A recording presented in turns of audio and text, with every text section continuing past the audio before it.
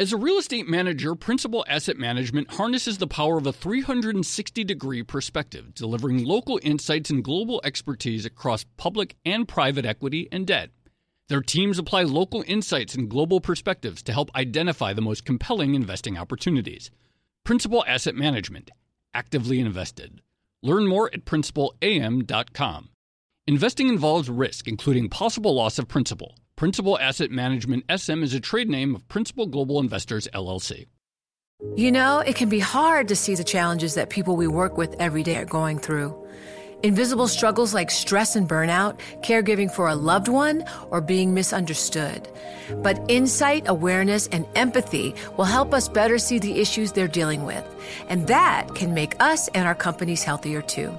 I'm Holly Robinson Peete. Join us on The Visibility Gap, a new podcast presented by Cigna Healthcare.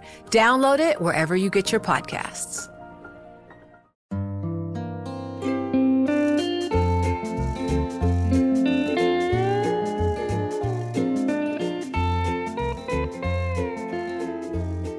Hello, and welcome to another episode of the Odd Lots podcast. I'm Tracy Alloway. My co-host, Joe Weisenthal, couldn't make it today. So I'm looking at a chart of the S&P 500, and let's see, it's almost exactly 1 year post the big dip in the S&P 500, the massive crash that we saw back in March of 2020. And of course, we've seen risk assets come roaring back. But with the recovery in financial assets, we have a lot of questions over how long can this continue? Are we on the verge of some sort of big change in the market as central banks unleash fiscal stimulus and interest rates remain at or close to the zero bound? Are we going to get inflation? Are we going to get stagflation? Are we going to see perhaps even deflation? Is there any way we're ever going to get out of this regime of low inflation?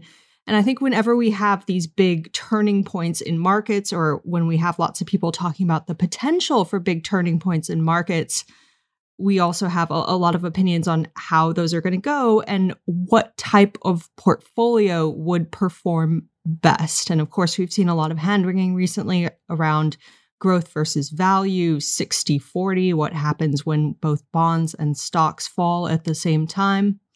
So on today's show, we're going to be discussing exactly this idea. How do you build a portfolio that can withstand these regime changes and basically outperform over a really long time horizon? And I'm excited to say our guest for this episode is Chris Cole, the founder of Artemis Capital. He's appeared on Odd Lots previously, digging deep into the low volatility regime of the past years. It's great to have him back. He publishes some excellent research. Chris, thanks for coming on the show again. Thanks, Tracy. It's great to be back on the show. So I guess my first question is, the reason we're having this discussion is you published a paper called The Allegory of the Hawk and Serpent, How to Grow and Protect Wealth for 100 Years.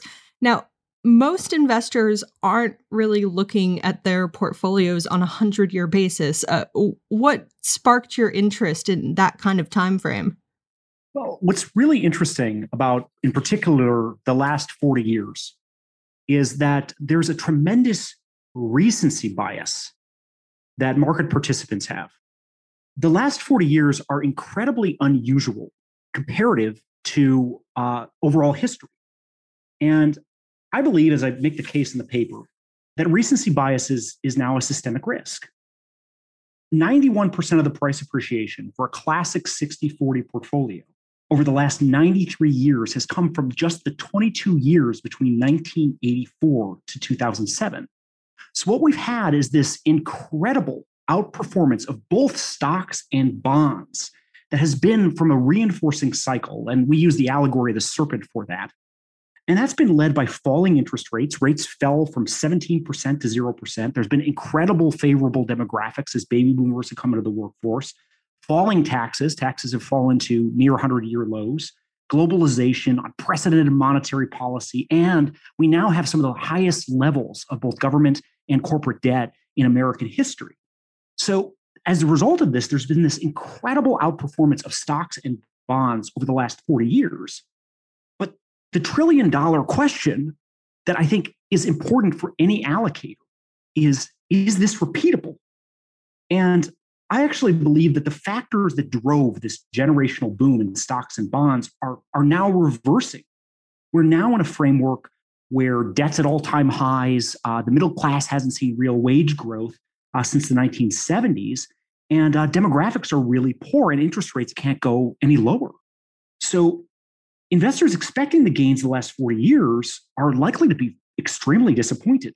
And so to kind of understand what the next 20 years are going to look like and how to build a portfolio that will last and can manage through this period of secular change, what I did is I went back through history and I recreated all of these financial engineering strategies using, I think, defensible assumptions over the last 93 years.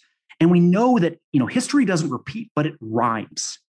And my goal was to figure out what portfolio can consistently perform to every market cycle, whether it's secular growth, whether it's inflation, whether it's deflation. And I think I came up with some really interesting answers in my paper last year and the follow-up paper that I just released that really answers the questions as to what type of portfolio really sustains wealth and capital appreciation and limits drawdowns.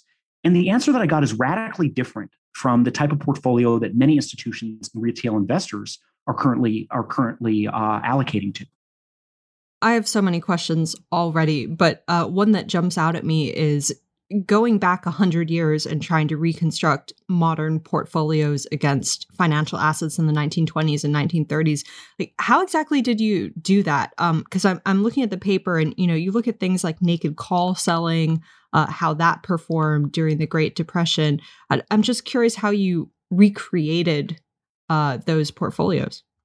Absolutely, it's an incredible question, and I think one of the things that I think is very important to understand about this exercise is that we don't necessarily say that these portfolios are realized performance, but they're a best effort at understanding how a given financial engineering strategy might have performed in the past. And I think there's a lot of defensible assumptions.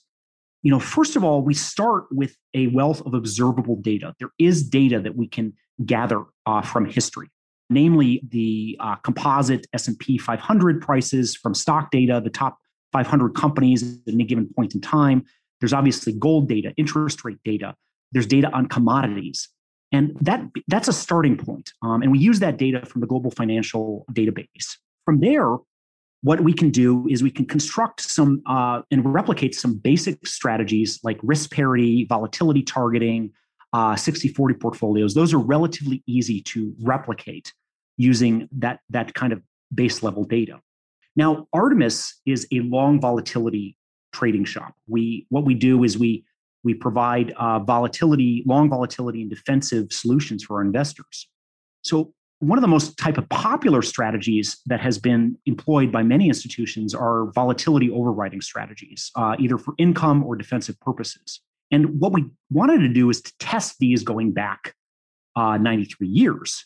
Of course, how do you test a volatility strategy prior to the existence of the options market? That's not necessarily something that's easy to do. So obviously you have to make some assumptions, and it becomes a bit of an intellectual exercise, but I think the assumptions are very defensible if one understands them. What we first did is we took options data that exists from 1990 to the present. We're able to solve for a volatility surface. A volatility surface describes the pricing of volatility at various out-of-the-money points, both for calls and puts. So that's the realized data, the real data that we have. Now, we don't have that data going back, obviously, in the 1930s or the 1970s, but we do have data on how equity markets performed.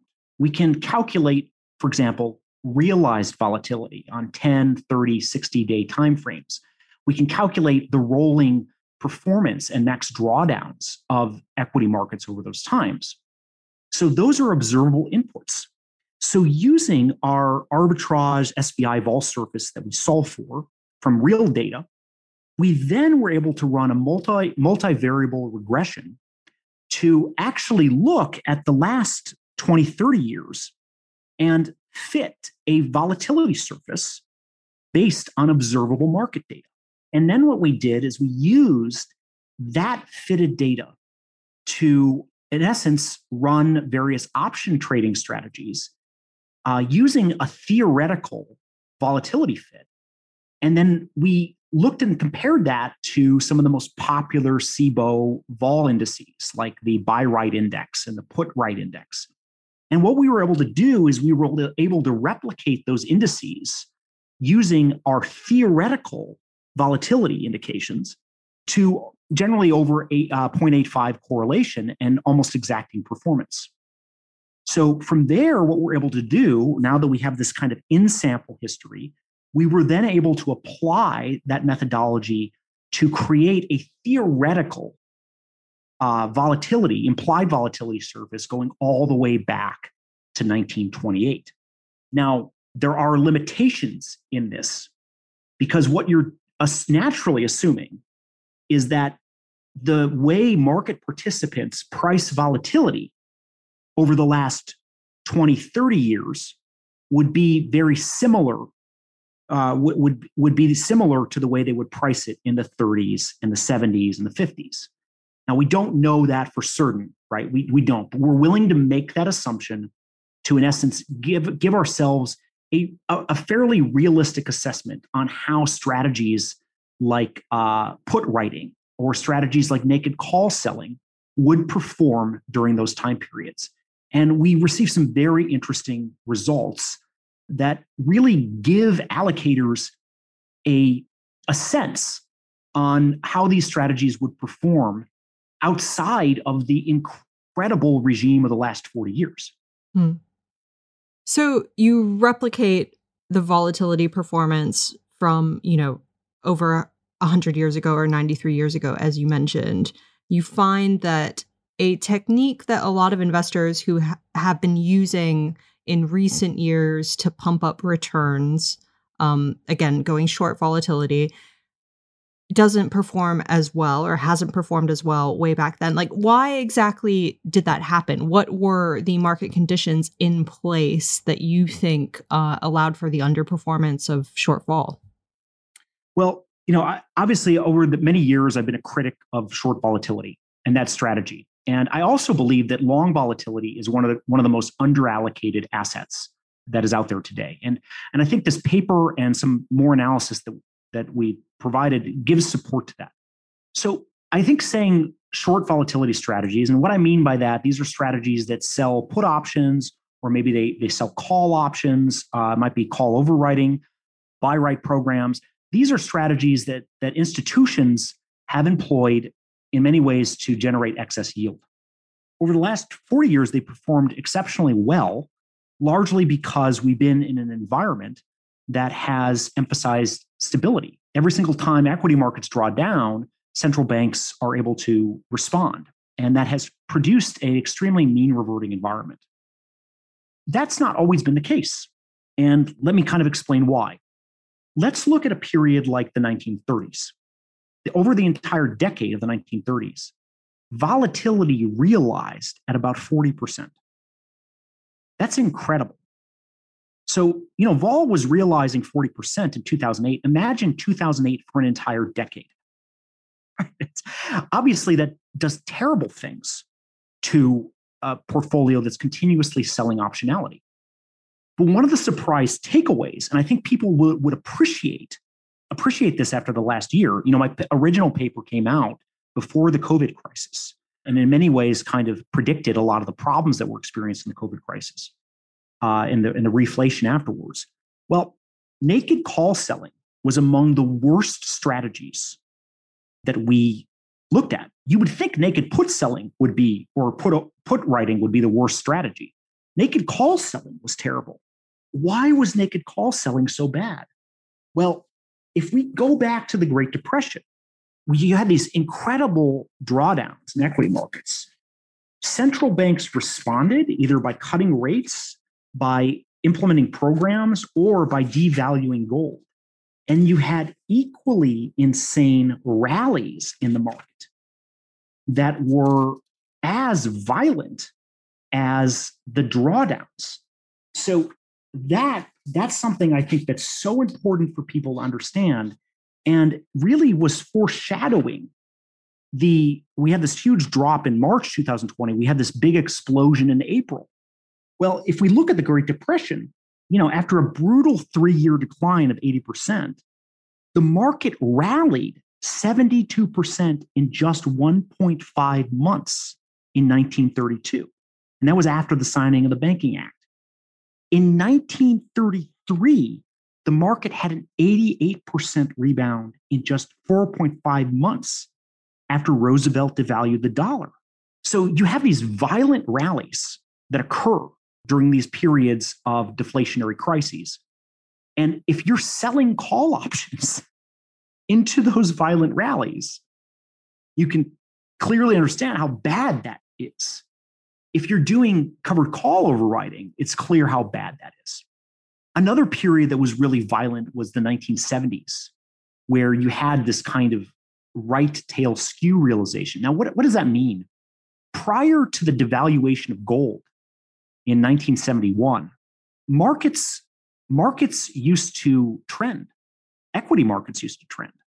They were autocorrelated. And what that meant is that if yesterday was up, today was likely to be up, and the next day was likely to be up. So we reached this kind of secular peak in trending of equity markets in the 1970s. And after the devaluation of gold, which empowered central banks to be reactive, we began a multi-decade period where mean reversion ruled. And last year represented the highest peak in mean reversion.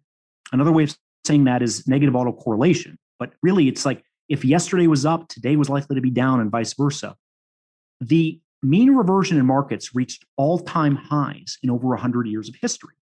In trending markets, that's really bad for short vol selling strategies, because volatility is comprised of, well, naturally vol, you have the vega, that's the volatility, but there's another component to options, which is the gamma. And another way of saying gamma is the trend. So for the greater part of 70 years, option buyers would have profited from trend. But over the last 40 years, mean reversion has ruled. And that's largely been connected to the decline in interest rates and the proactivity of central banks. So that's another reason why some of these short volatility strategies dramatically underperformed and were incredible. Not only underperformed, resulted in complete and cataclysmic loss of capital for about 70 years.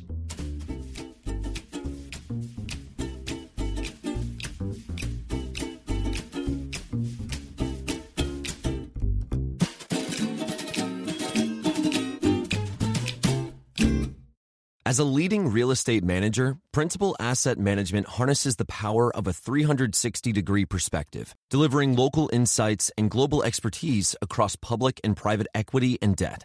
Our experienced teams are uniquely positioned to uncover compelling opportunities in today's market, giving our clients an exclusive advantage. Principal Asset Management actively invested. Learn more at principalam.com. Investing involves risk, including possible loss of principal. Principal Asset Management SM is a trade name of Principal Global Investors, LLC. I'd love to get your take on how the volatility strategies actually performed last year, like in March of 2020, and whether or not we've seen them build back up in the months since, because I think that might help us get a sense of like the direction that we're going in now. There's a question as to what portfolio is most robust and how do you build a robust portfolio? And one of the conclusions that we had doing this 90-year study of history was that to achieve a portfolio that is optimal, what investors should do is that they should prioritize long-term correlations between asset classes over excess returns. And so we devised a portfolio that's radically different than what many institutional portfolios have. That what this portfolio does is it diversifies assets based on market regimes. And by market regime, I mean regimes like inflation, deflation, and growth. It diversifies assets based on market regime rather than asset classes. So 60/40 is an asset class diversification tool. Or the other diversification tool used by many investors is trailing volatility and correlations. That's what's used by strategies like risk parity. So the portfolio that we really recommended to perform consistently over 93 years is obviously about 20%, 20 to 25% equity, about 20% high quality bonds. And this is where it gets interesting.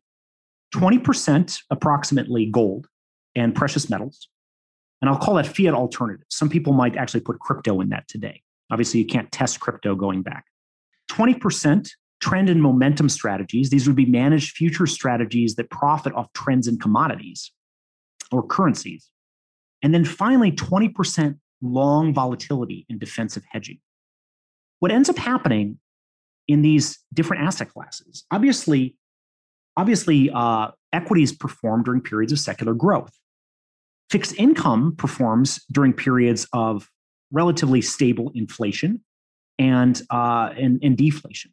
But you have a limit on fixed income at the zero bound, obviously. And that's occurred in the history before. It happened kind of in the 1930s. Now, long volatility and trend and momentum perform in periods of deflation, tremendous deflation, and tremendous inflation. So deflation like the 30s, inflation like the 70s. And obviously, fiat alternatives like precious metal perform in periods like the 1970s, where you have tremendous stagflation and negative real rates. So you're diversifying based on these market regimes.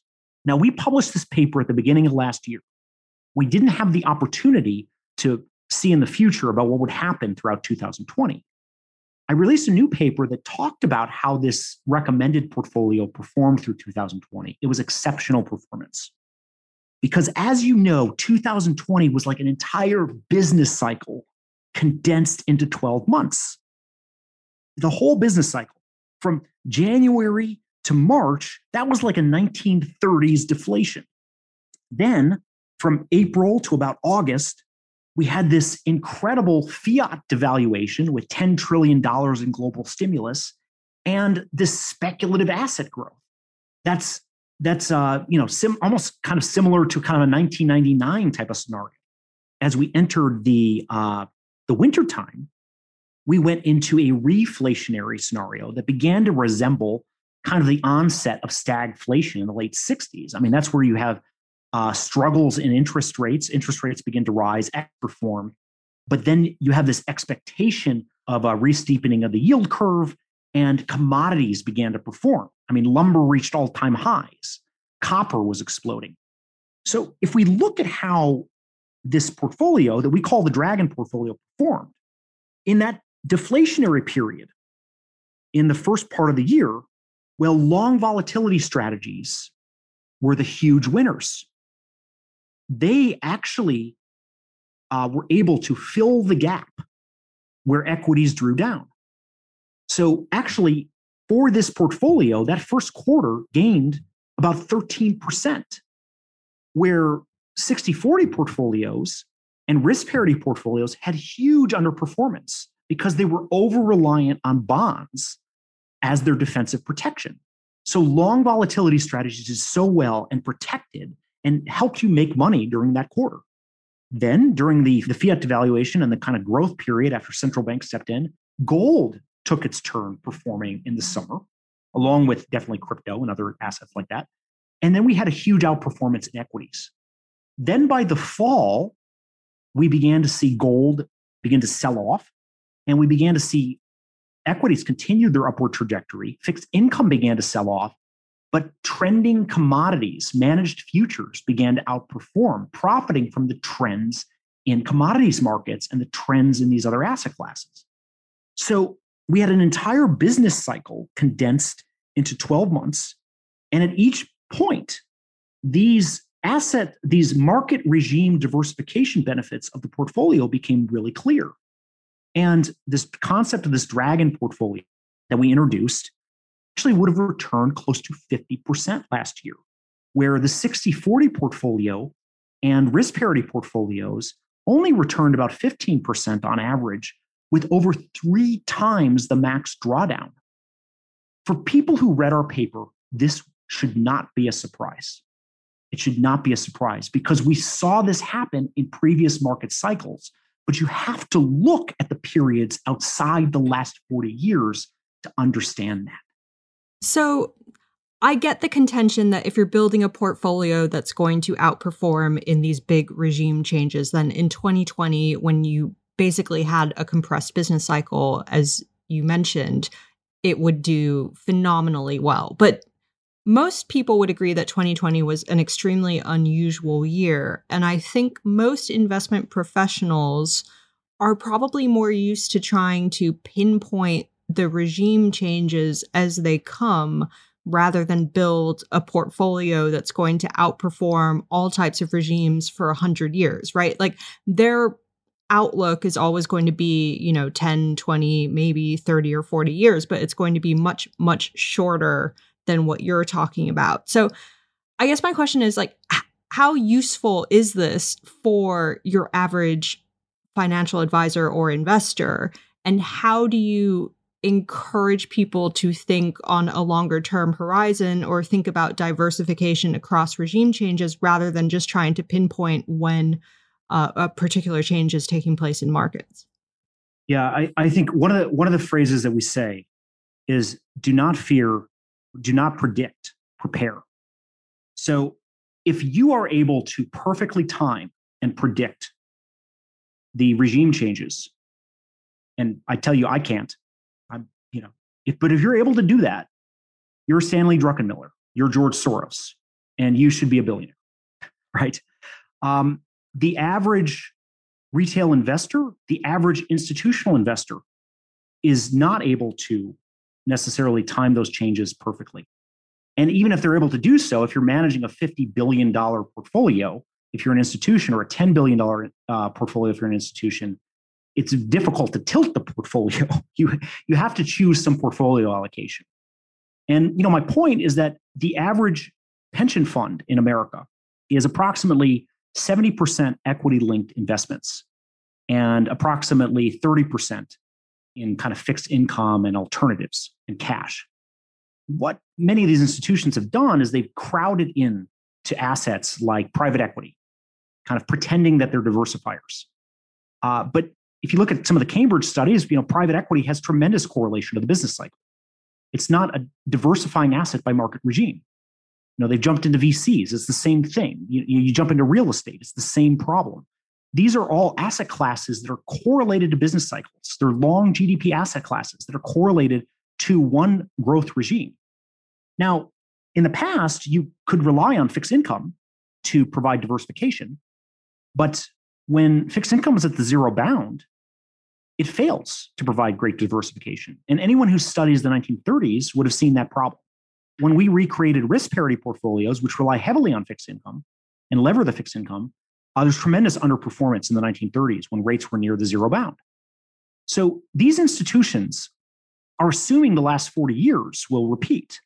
And they're in essence levering equity linked, not levering, but they're relying on this expectation of equity linked performance and these kind of false diversifiers to reach their 7.25% return targets.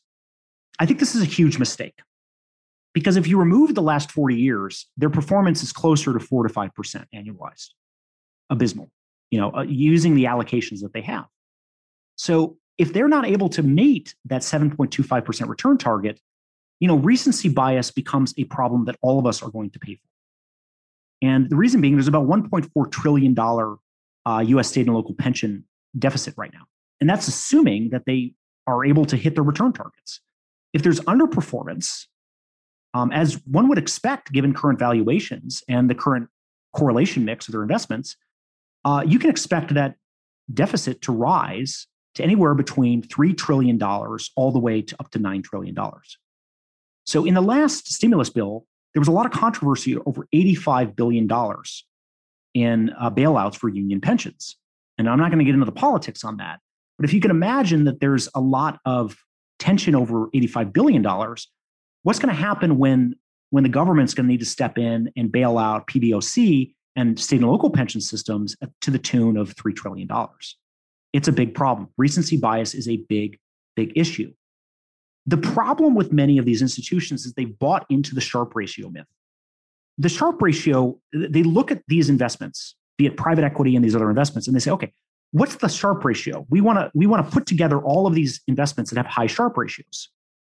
Well, the Sharpe ratio, if you go back and you read the original paper that William Sharpe wrote, Capital Asset Prices, that was the paper they wrote when he was 30 years old in 1964.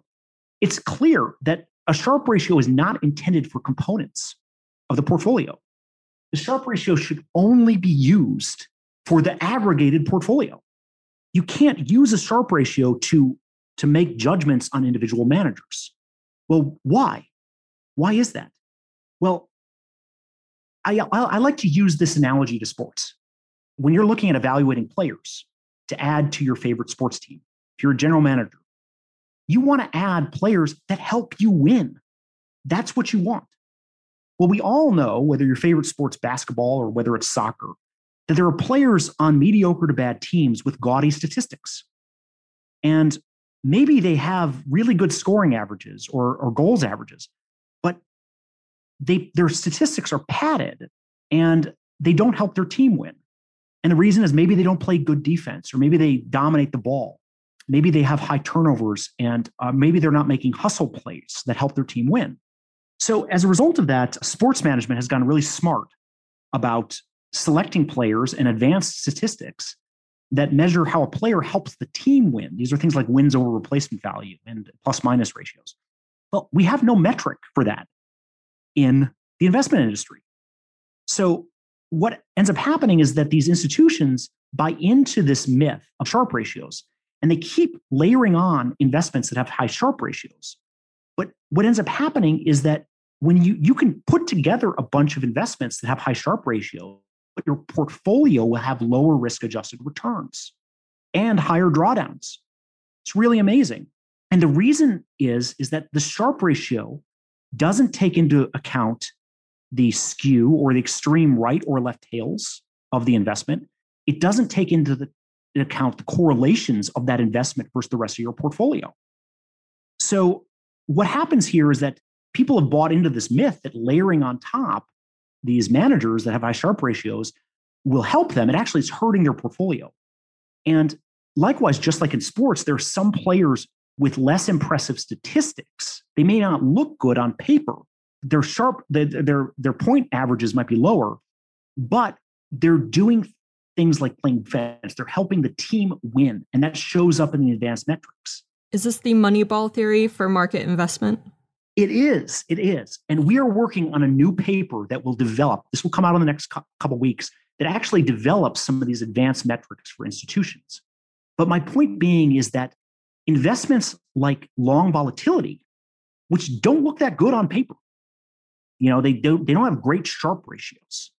But when you add them to your portfolio, they push your portfolio out on the efficient frontier and result in a better risk-adjusted return for your portfolio.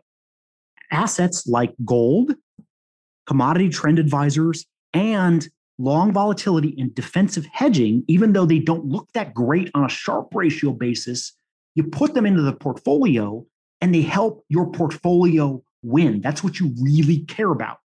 And that's what the average US pension institution and the average retail investor fails, I think, to fully comprehend.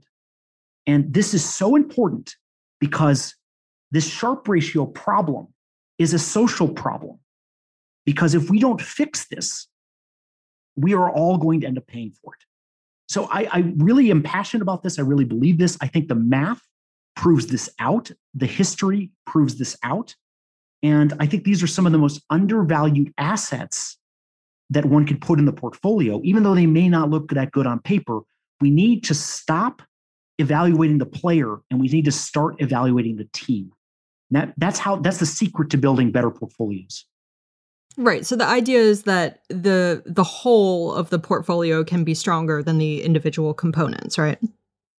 That's absolutely right. In our paper, we talk about this idea where you can choose two assets, there are two assets that have high Sharpe ratios, but they're highly correlated with one another. There's another asset that has a negative Sharpe ratio, but it's anti-correlated. Actually, you'd rather put together the negative Sharpe ratio that's anti-correlated with the one that is a positive Sharpe ratio than the two high Sharpe ratio investments together. That results in a better portfolio. And it's just mathematically true. But for some reason, we don't seem to see this.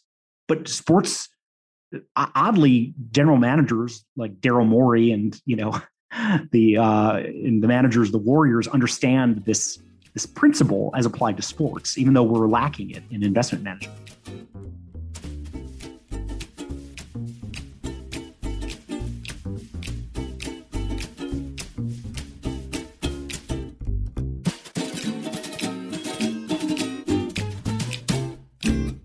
As a leading real estate manager, Principal Asset Management harnesses the power of a 360-degree perspective, delivering local insights and global expertise across public and private equity and debt. Our experienced teams are uniquely positioned to uncover compelling opportunities in today's market, giving our clients an exclusive advantage. Principal Asset Management actively invested. Learn more at principalam.com. Investing involves risk, including possible loss of principal. Principal Asset Management SM is a trade name of Principal Global Investors, LLC. You know, it can be hard to see the challenges that people we work with every day are going through. Invisible struggles like stress and burnout, caregiving for a loved one, or being misunderstood. But insight, awareness, and empathy will help us better see the issues they're dealing with. And that can make us and our companies healthier too. I'm Holly Robinson Peete. Join us on The Visibility Gap, a new podcast presented by Cigna Healthcare. Download it wherever you get your podcasts. There's one other thing I wanted to ask you. You mentioned social value just then, and this idea that if we're going to solve things like massive underfunding of pensions, then people should grasp this concept of building a sort of total portfolio versus just going after high returns in the short term. There's one other thing that kind of caught my interest in the paper, where you talk about the potential for wealth distribution in some regimes. So this idea that you can get a backlash to a market crash. You can get sort of populist pressures on politicians that result in wealth redistribution, higher tax rates, things like that. And I think a lot of people would argue that maybe that's where we're heading now. How do you actually protect a portfolio from wealth redistribution? And what does your Dragon portfolio do or perform in that scenario? Well, it's a really interesting and complex question. And it really delves into a detailed analysis on the individual components. So people have to realize that how this ties into the last 40 years, because it's not just been rates that have been going lower, but it's been taxes that have been going lower. So huge tax cuts starting in the 1980s. So that combination of low taxes, globalization, lower and lower taxes, and lower interest rates has resulted in this huge buildup of debt and tremendous outperformance in equity-linked assets, private equity, and all these other long GDP assets. That's what we'll call them, because that's what they are. Well, as we move to an income redistribution type of world, that presents a heavy, heavy burden on equities, on real estate, on private equity. It's a big issue for two reasons. First of all, excessive regulation is going to cause problems in those asset classes. Obviously, if you're allocated 70% in those assets, that's a huge issue. The second driver is that, look, we have the highest fiscal deficits since World War II, and they're likely only to be going up. We have unprecedented monetary policy, and we have the highest levels of corporate debt in American history as a percentage to GDP. These are all true facts. So the problem with keeping interest rates so low is that it exacerbates the wealth divide. In addition to all of these extreme factors on excessive debt, we also have the highest income disparity in American history that is equaled only by the Great Depression, prior to the Great Depression. This puts tremendous political pressure. You can't just keep rates low and do the Japan experiment, because you're going to have a social explosion. And I talked about this in the New York Times. I gave an article back in 2017. That was prior to my Ouroboros paper, where I talked about the blow up in vol. And I said, well, if the Fed wants to suppress volatility indefinitely, well, that's something that, they can do that, but volatility can never be destroyed. It can only be transmuted in form and time.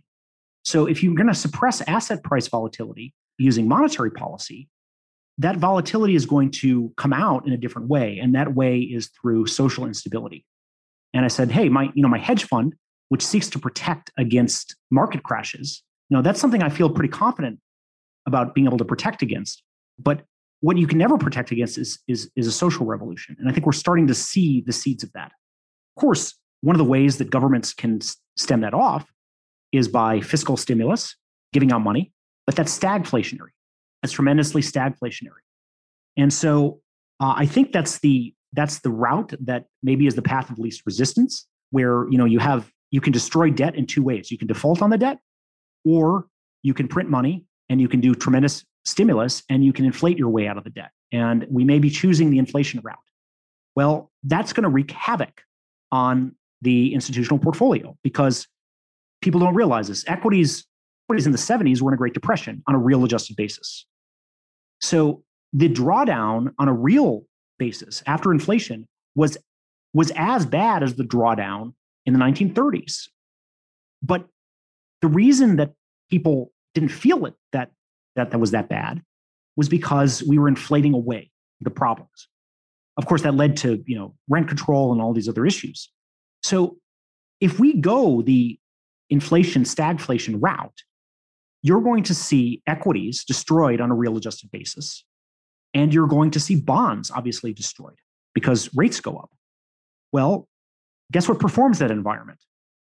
If we go back to our Dragon portfolio, well, at any point in the Dragon portfolio has 2 out of the 5 thematic regime classes performing. So what performs really well in a stagflationary environment? Well, precious metals and gold. You had an 800% price increase in gold. We'd presume that crypto would be part of that, but there's a lot of questions on crypto. The other thing that performs extremely well is commodity trend and trending commodities. So the CTA sleeve portfolio performs really well. So those are strategies that take into account momentum. And so we're seeing that this year, where lumber prices are exploding to all-time highs, copper's up.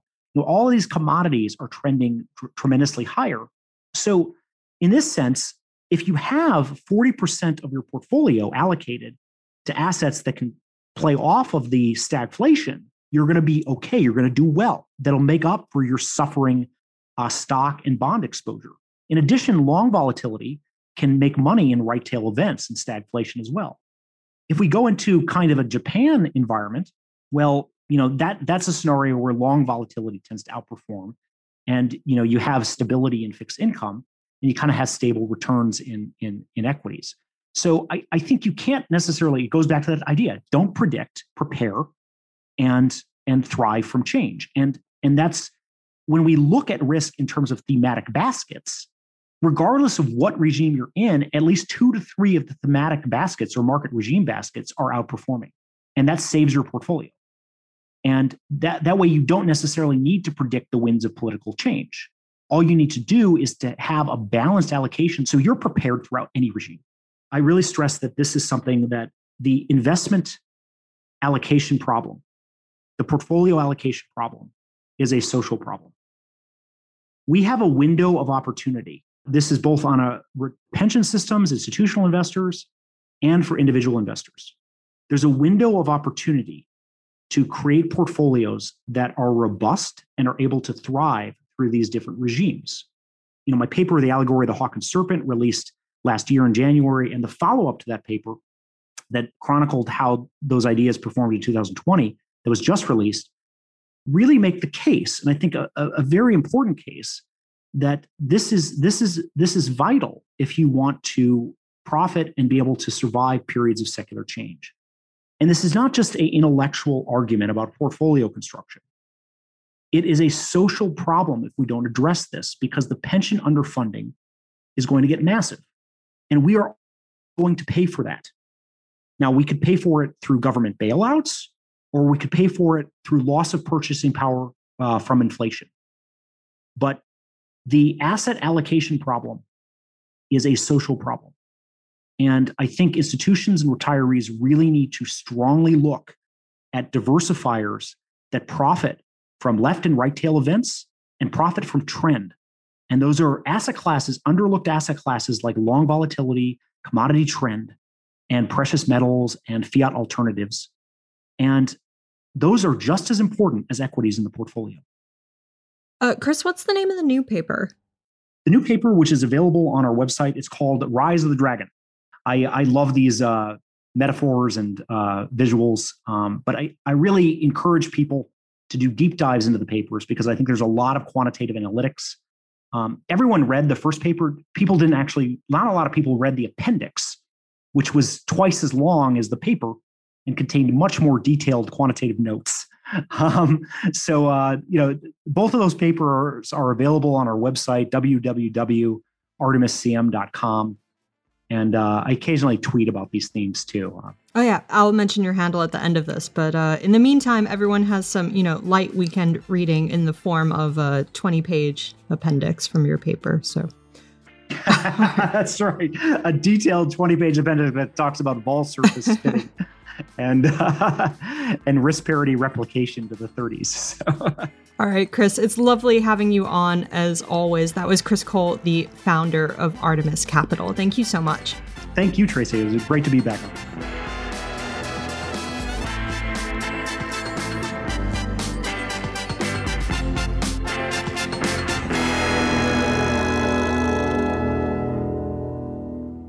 So I'm going to avoid recording a monologue here because I think it would be weird for me to talk to myself about what I found interesting in that conversation. But I do encourage you to take a look at Chris's paper. It's not very often that you get to see someone modeling volatility surfaces from the Great Depression. So whenever you get that chance, you should seize it. All right. This has been another episode of the Odd Lots podcast. I'm Tracy Alloway. You can follow me on Twitter at Tracy Alloway. You can also follow our guest, Chris Cole. He is at Vol_Christopher. And you should also follow all of the Bloomberg podcasts. You can find them on Twitter at podcast. You should definitely follow our producer, Laura Carlson. She is on Twitter at Laura M. Carlson. And you should follow Bloomberg's head of podcasts, Francesca Levy. She is at Francesca Today. Thanks for listening.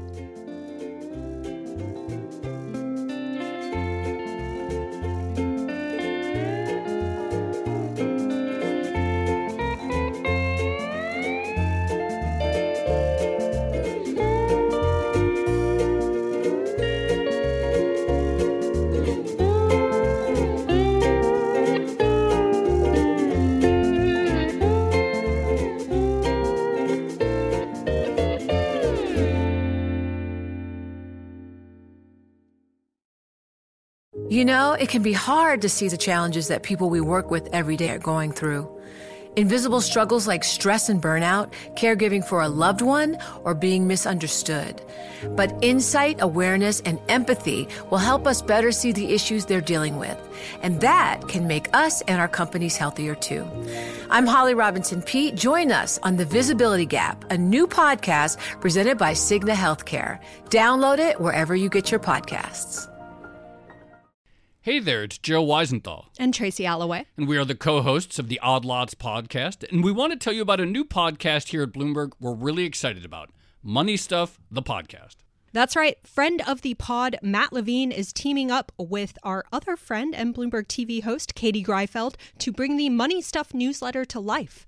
Every Friday, Matt and Katie will dive into all the Wall Street finance and other things that make Matt's newsletter such a hit. You can listen to Money Stuff, the podcast on Apple Podcasts, Spotify, or wherever you get your podcasts.